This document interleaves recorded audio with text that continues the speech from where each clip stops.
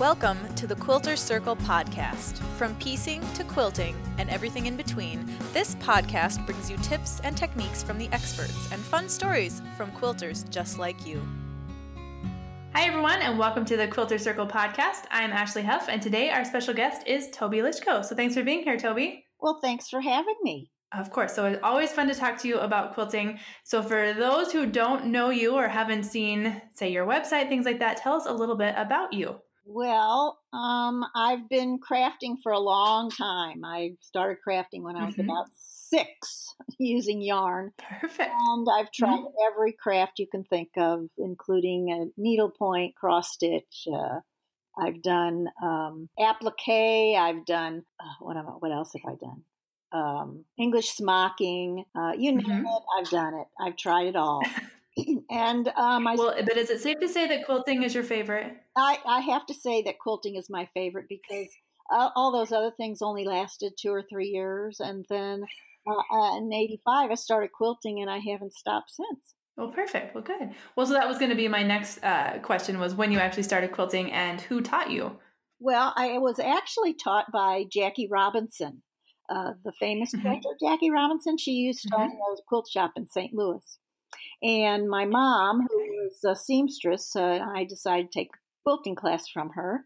And I got the bug from her. It was a 6-week class, and I started doing quilts, and I just really enjoyed it. Well, that's good. And we're very glad that you have continued to do that, because us here, even at National Quilter Circle, we have a lot of your patterns available in our shop. I know you have a lot of patterns available.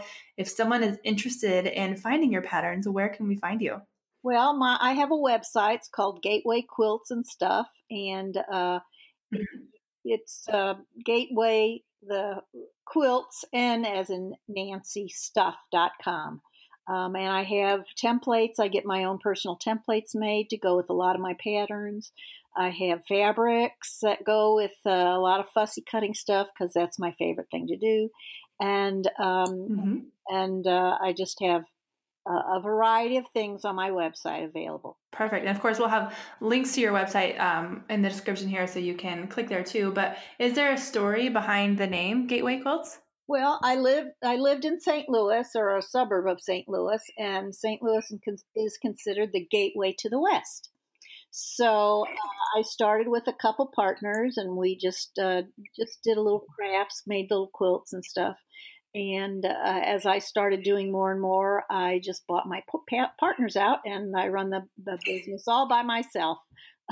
Well, perfect. Well, good. And you're doing a great job at it, seems like, so you don't even need partners' help. Well, I mean, sometimes you need help. Yes. Well, you can call in some favors from people if you need to. So you mentioned fussy cutting, and I know that's something that you love to do. I've done a little bit of it. I've gotten to see some of the videos that you've done for us on how to do it. But if someone's listening and they have never heard that term before, can you explain what it is? It just means that I like to cut specific areas of fabric to create a repeat, or sometimes it's kind of a kaleidoscope-looking design. It doesn't have to be a kaleidoscope-looking design, but I like to personalize my blocks by cutting specific fabrics and putting them in certain areas in a block. So do you have to use specific prints to start with, or can you pretty much fussy cut something from any print of fabric? Well, you can pretty much fussy cut from any print, but it works better if you use florals, large florals, or paisleys, or symmetrical fabric, something that you're going to see a nice repeat. You can't fussy cut stuff that's like tone on tones or fabric that's just one color, because you're not creating a design. Right. Perfect. Makes sense. So you've mentioned you've been quilting for quite some time. So I'm going to ask you if you remember what your very first ever quilting project was. Well, yes, because my first class I took was a rail fence. That was the very first class she taught, because she was teaching about strip cutting, cutting the rulers and the rotary blades just came out right after I started quilting.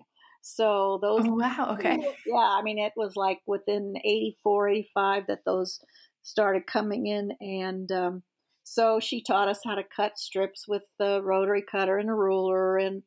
And so that seems to be the easiest one to put together. You don't have to match any seams or anything. You can just turn the block any direction and put it together. So that was my first quilt I ever made. Perfect. Well, so from learning the rotary cutting system then to now, has practices changed very much? Are there new tips that you've learned since then, or what was rotary cutting like back then? Oh, well, I mean, it's not any different than it is today. It's just that, I think that quilting right now is going back to before the rotary cutter, because templates are becoming a big thing. And years ago, before the rotary cutter, people made their own little templates out of cardboard. And so I think in terms of accuracy, templates are making a big comeback. Big difference between what's happening now and before when I first started is there's so many more fabric companies and fabrics to pick from, because back then it was mainly calicos and, real simple prints. And there weren't a lot of fabric companies back then, just dealing with quilting fabric. Right. And that's something that you also sell in your shop too, is fabric, right?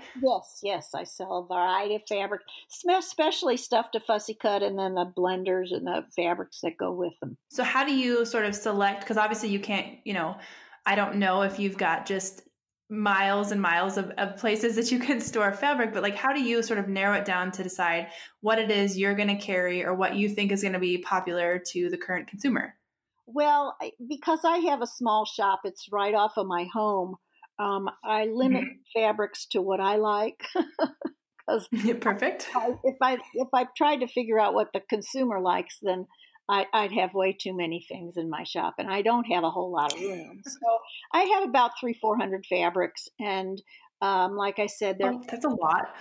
Well, I mean, I don't have a whole lot of room for more than that. Most shops have, 2,000-3,000 bolts of fabric. Yeah. Okay. But I limit it to prints that I know I can fussy cut when I'm teaching a class, or blenders that I know I can go put with the fussy cut fabrics or the specialty fabrics.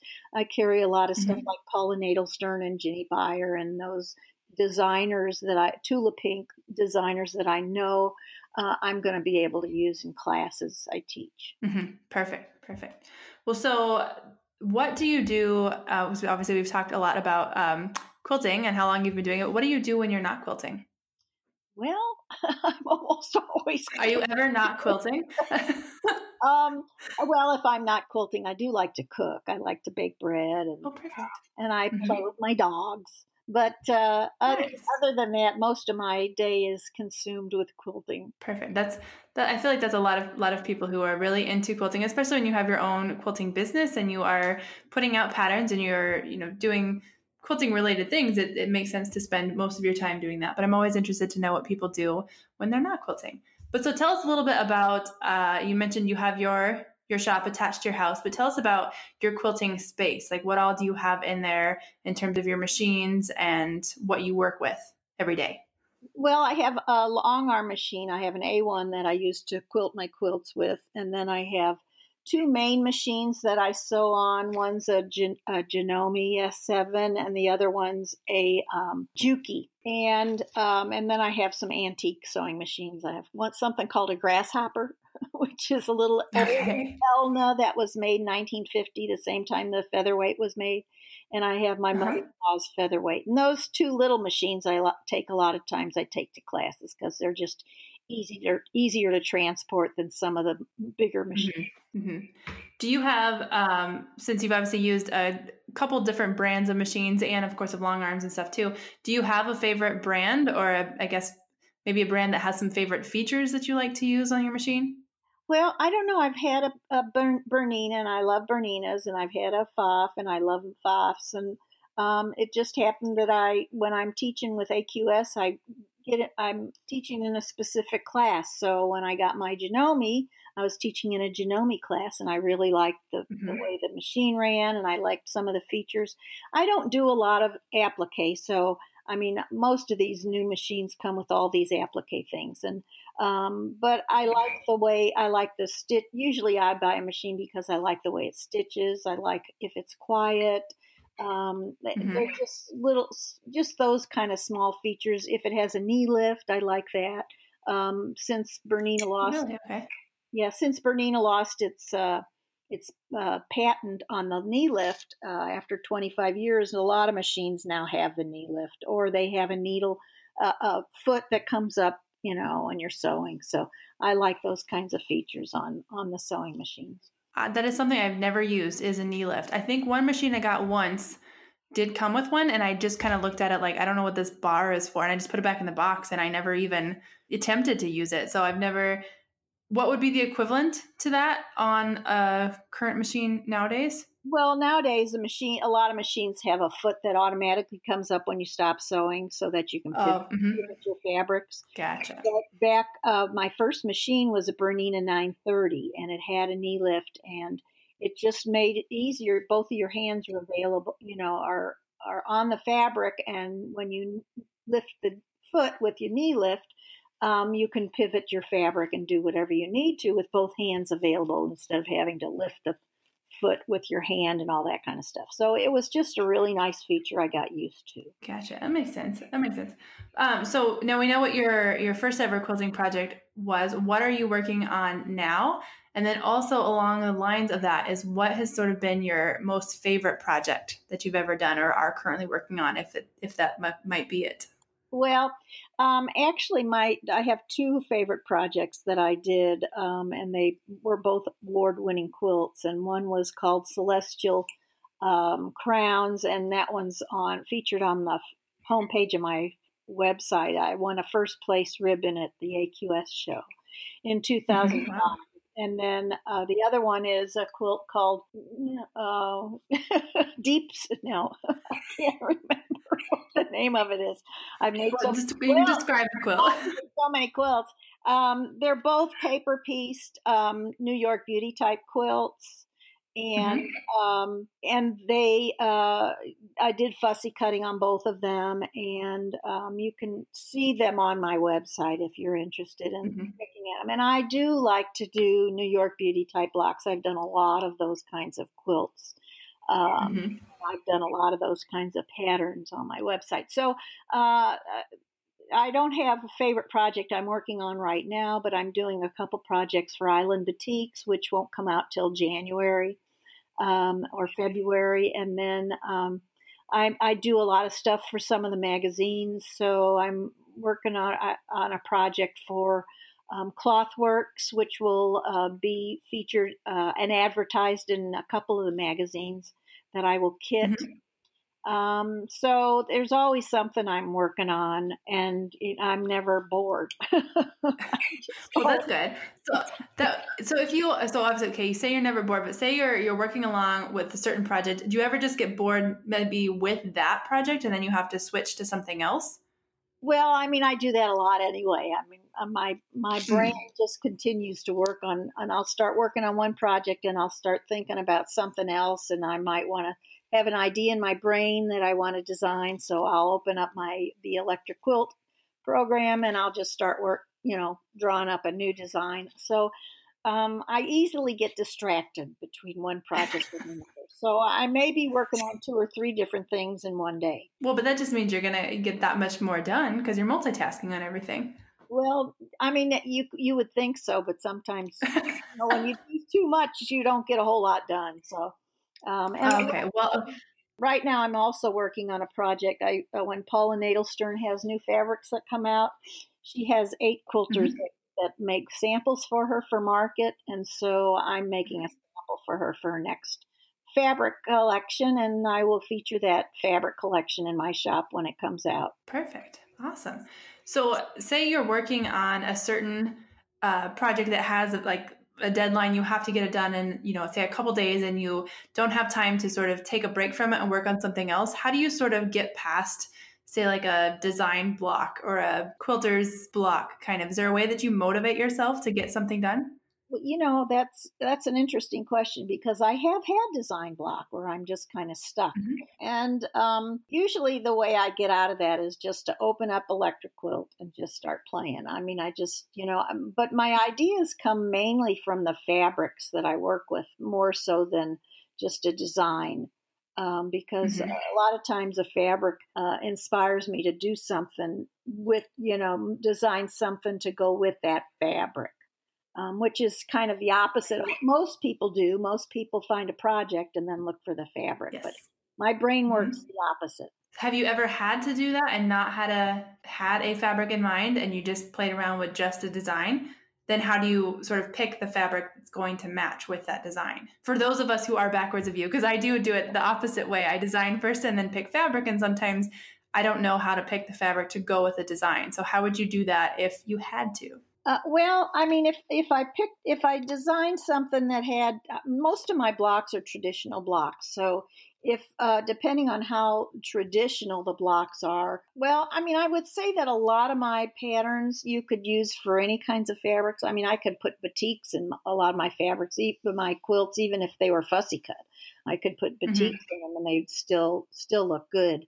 So, I mean, when I look for fabrics, I look for a main print. It could be a border print. It could be a large floral. It could be I pick a main print that has lots of colors in it.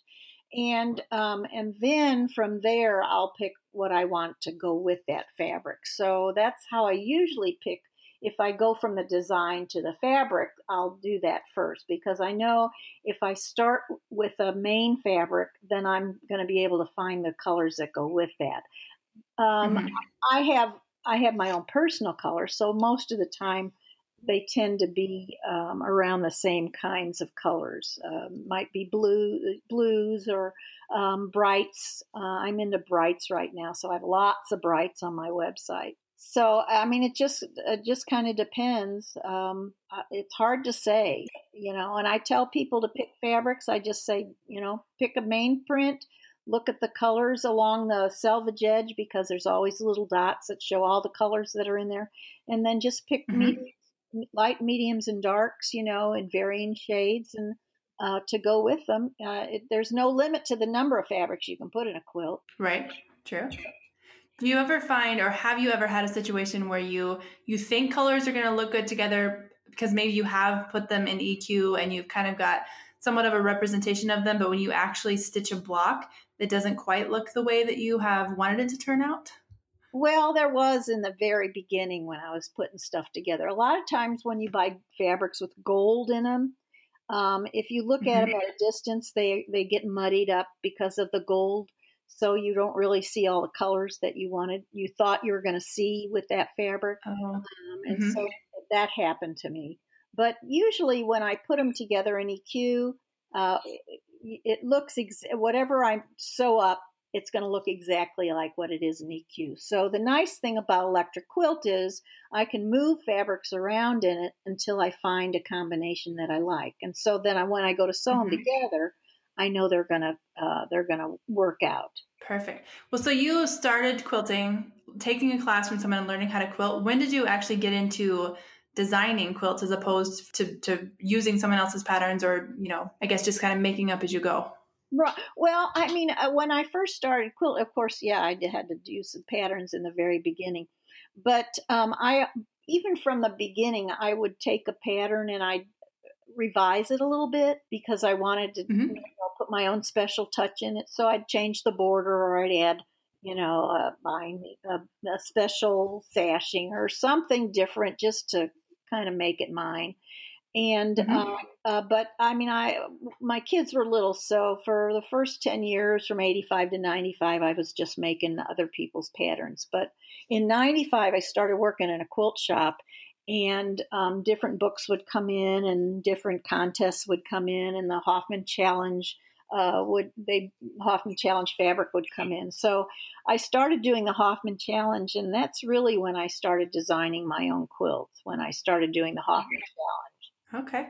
As somebody who, if there's somebody that's just getting into quilting, what do you think is easier, or what would you recommend doing? Learning how to read someone else's pattern, or just trying to sort of make up your own designs as you go, or doing an easy pattern like a rail fence, like you mentioned, where you don't necessarily need a strict pattern for it? What's going to be the most beneficial in the long term? Well, I mean, I always tell people, use a pattern. If you're a beginner quilt, of course, you're going to want to use a pattern to learn how to do the techniques. But I always tell people to put their own special touch in it because anybody, your quilt's going to look just like somebody else's quilt if you just make the pattern. But if you add a little special touch or you add another, put two blocks together instead of one block, when you've learned enough about quilting, most people can't do it right from the beginning. They have to learn a couple different techniques before they can do that. But, I always tell people, kind of make it your own, follow a pattern. And if you want to add a little touch to it, go ahead. Don't be afraid to do that because that's how you learn and grow. Yeah, absolutely.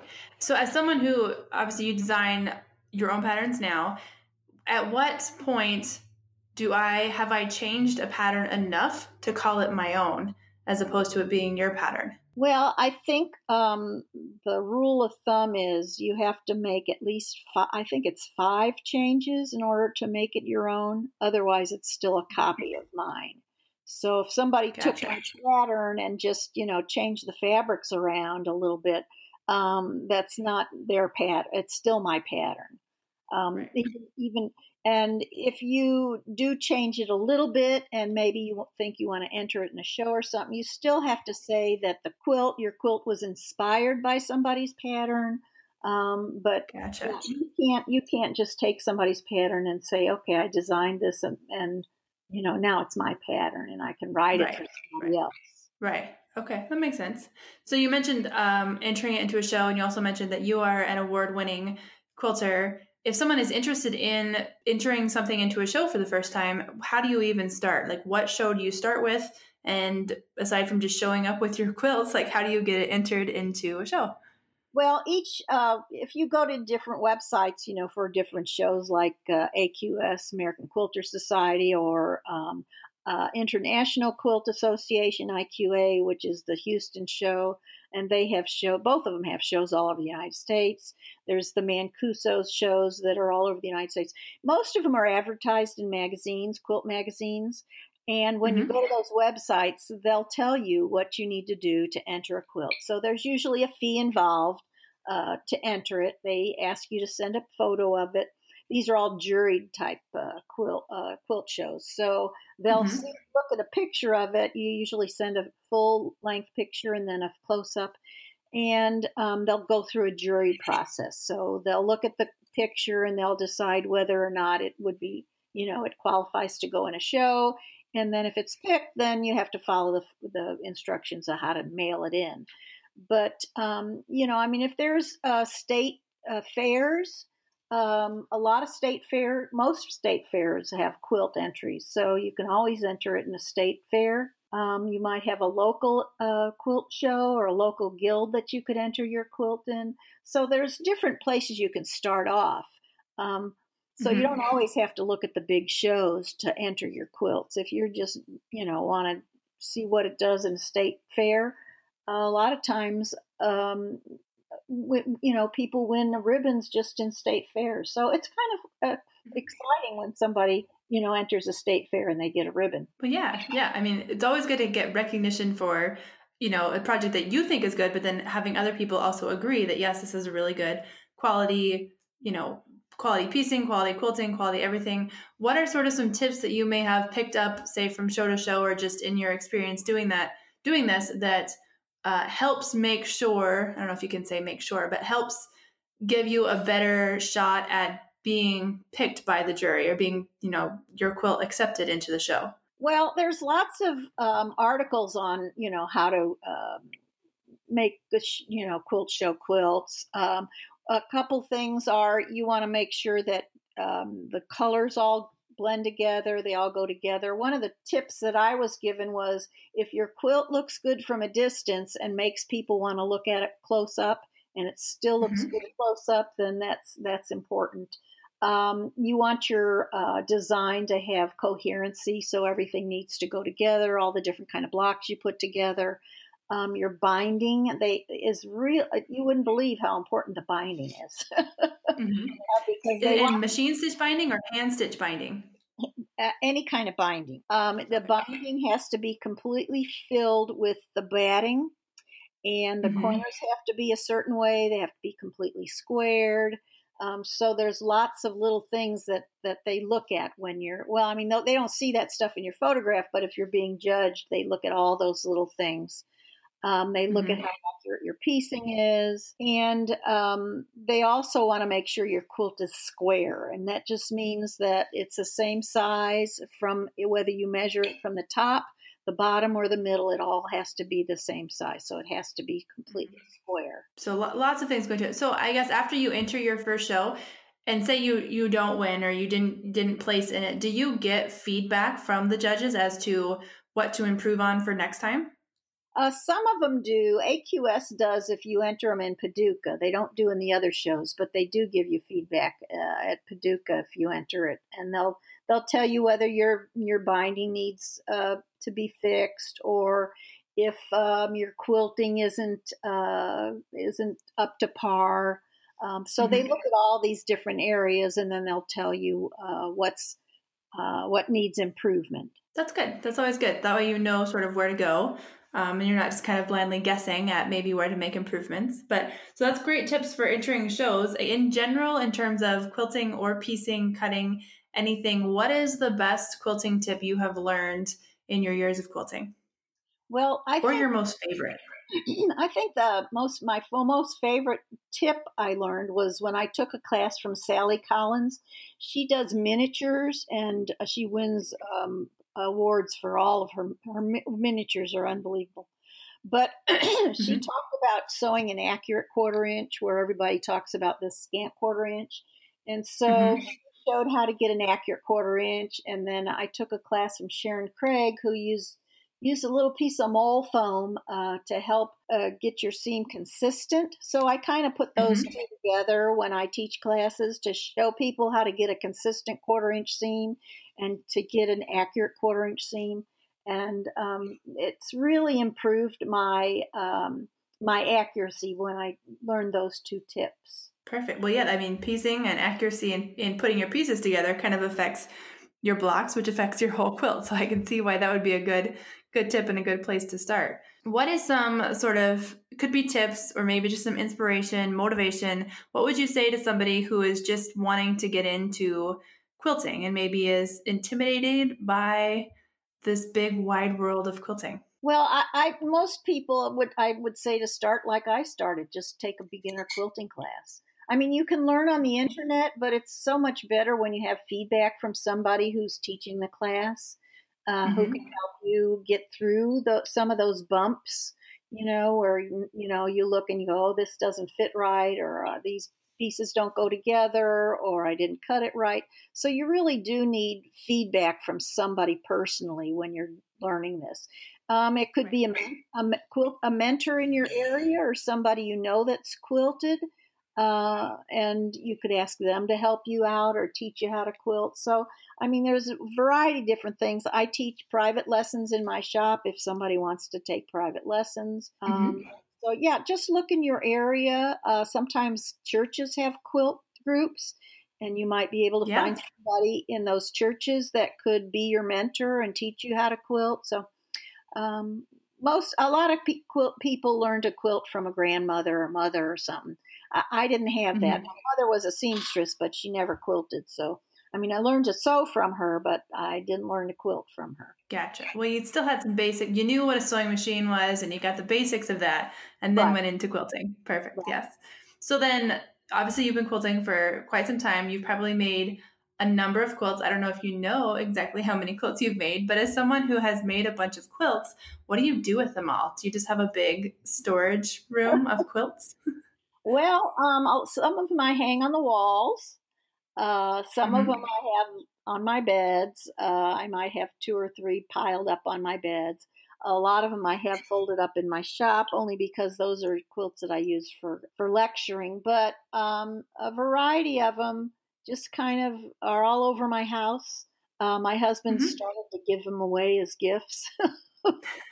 With or without your permission? I mean, this is important. With my permission. I mean, they're quilts Okay, that good. I don't use for lectures. They're just basic, like baby quilts or lap quilts that I've made for a magazine or a fabric company, and I don't really use them in any lectures. So some of those we've just started giving away because I probably have over 150 quilts. Oh, wow. That you still have? Yeah. Oh, wow. Okay. And I know you said you hang them on walls. So you do smaller, you're not hanging like bed-size quilts on the walls, right? No, these are all wall-size quilts. I just, instead of hanging up pictures, I hang up quilts. Perfect. Well, I feel like that's the best way to decorate your quilting space and the house of a quilter. Yes, that's right. That's perfect. That's perfect. Well, awesome. I want to thank you so much for being here with us today and talking quilting and sharing your tips and giving some inspiration to people that maybe want to get into quilting. So thank you so much for being here. Well, thank you for having me. I've enjoyed it. Of course. Of course. And I'm sure we'll have you back on later to talk more things quilting. But until then, we will say goodbye for now.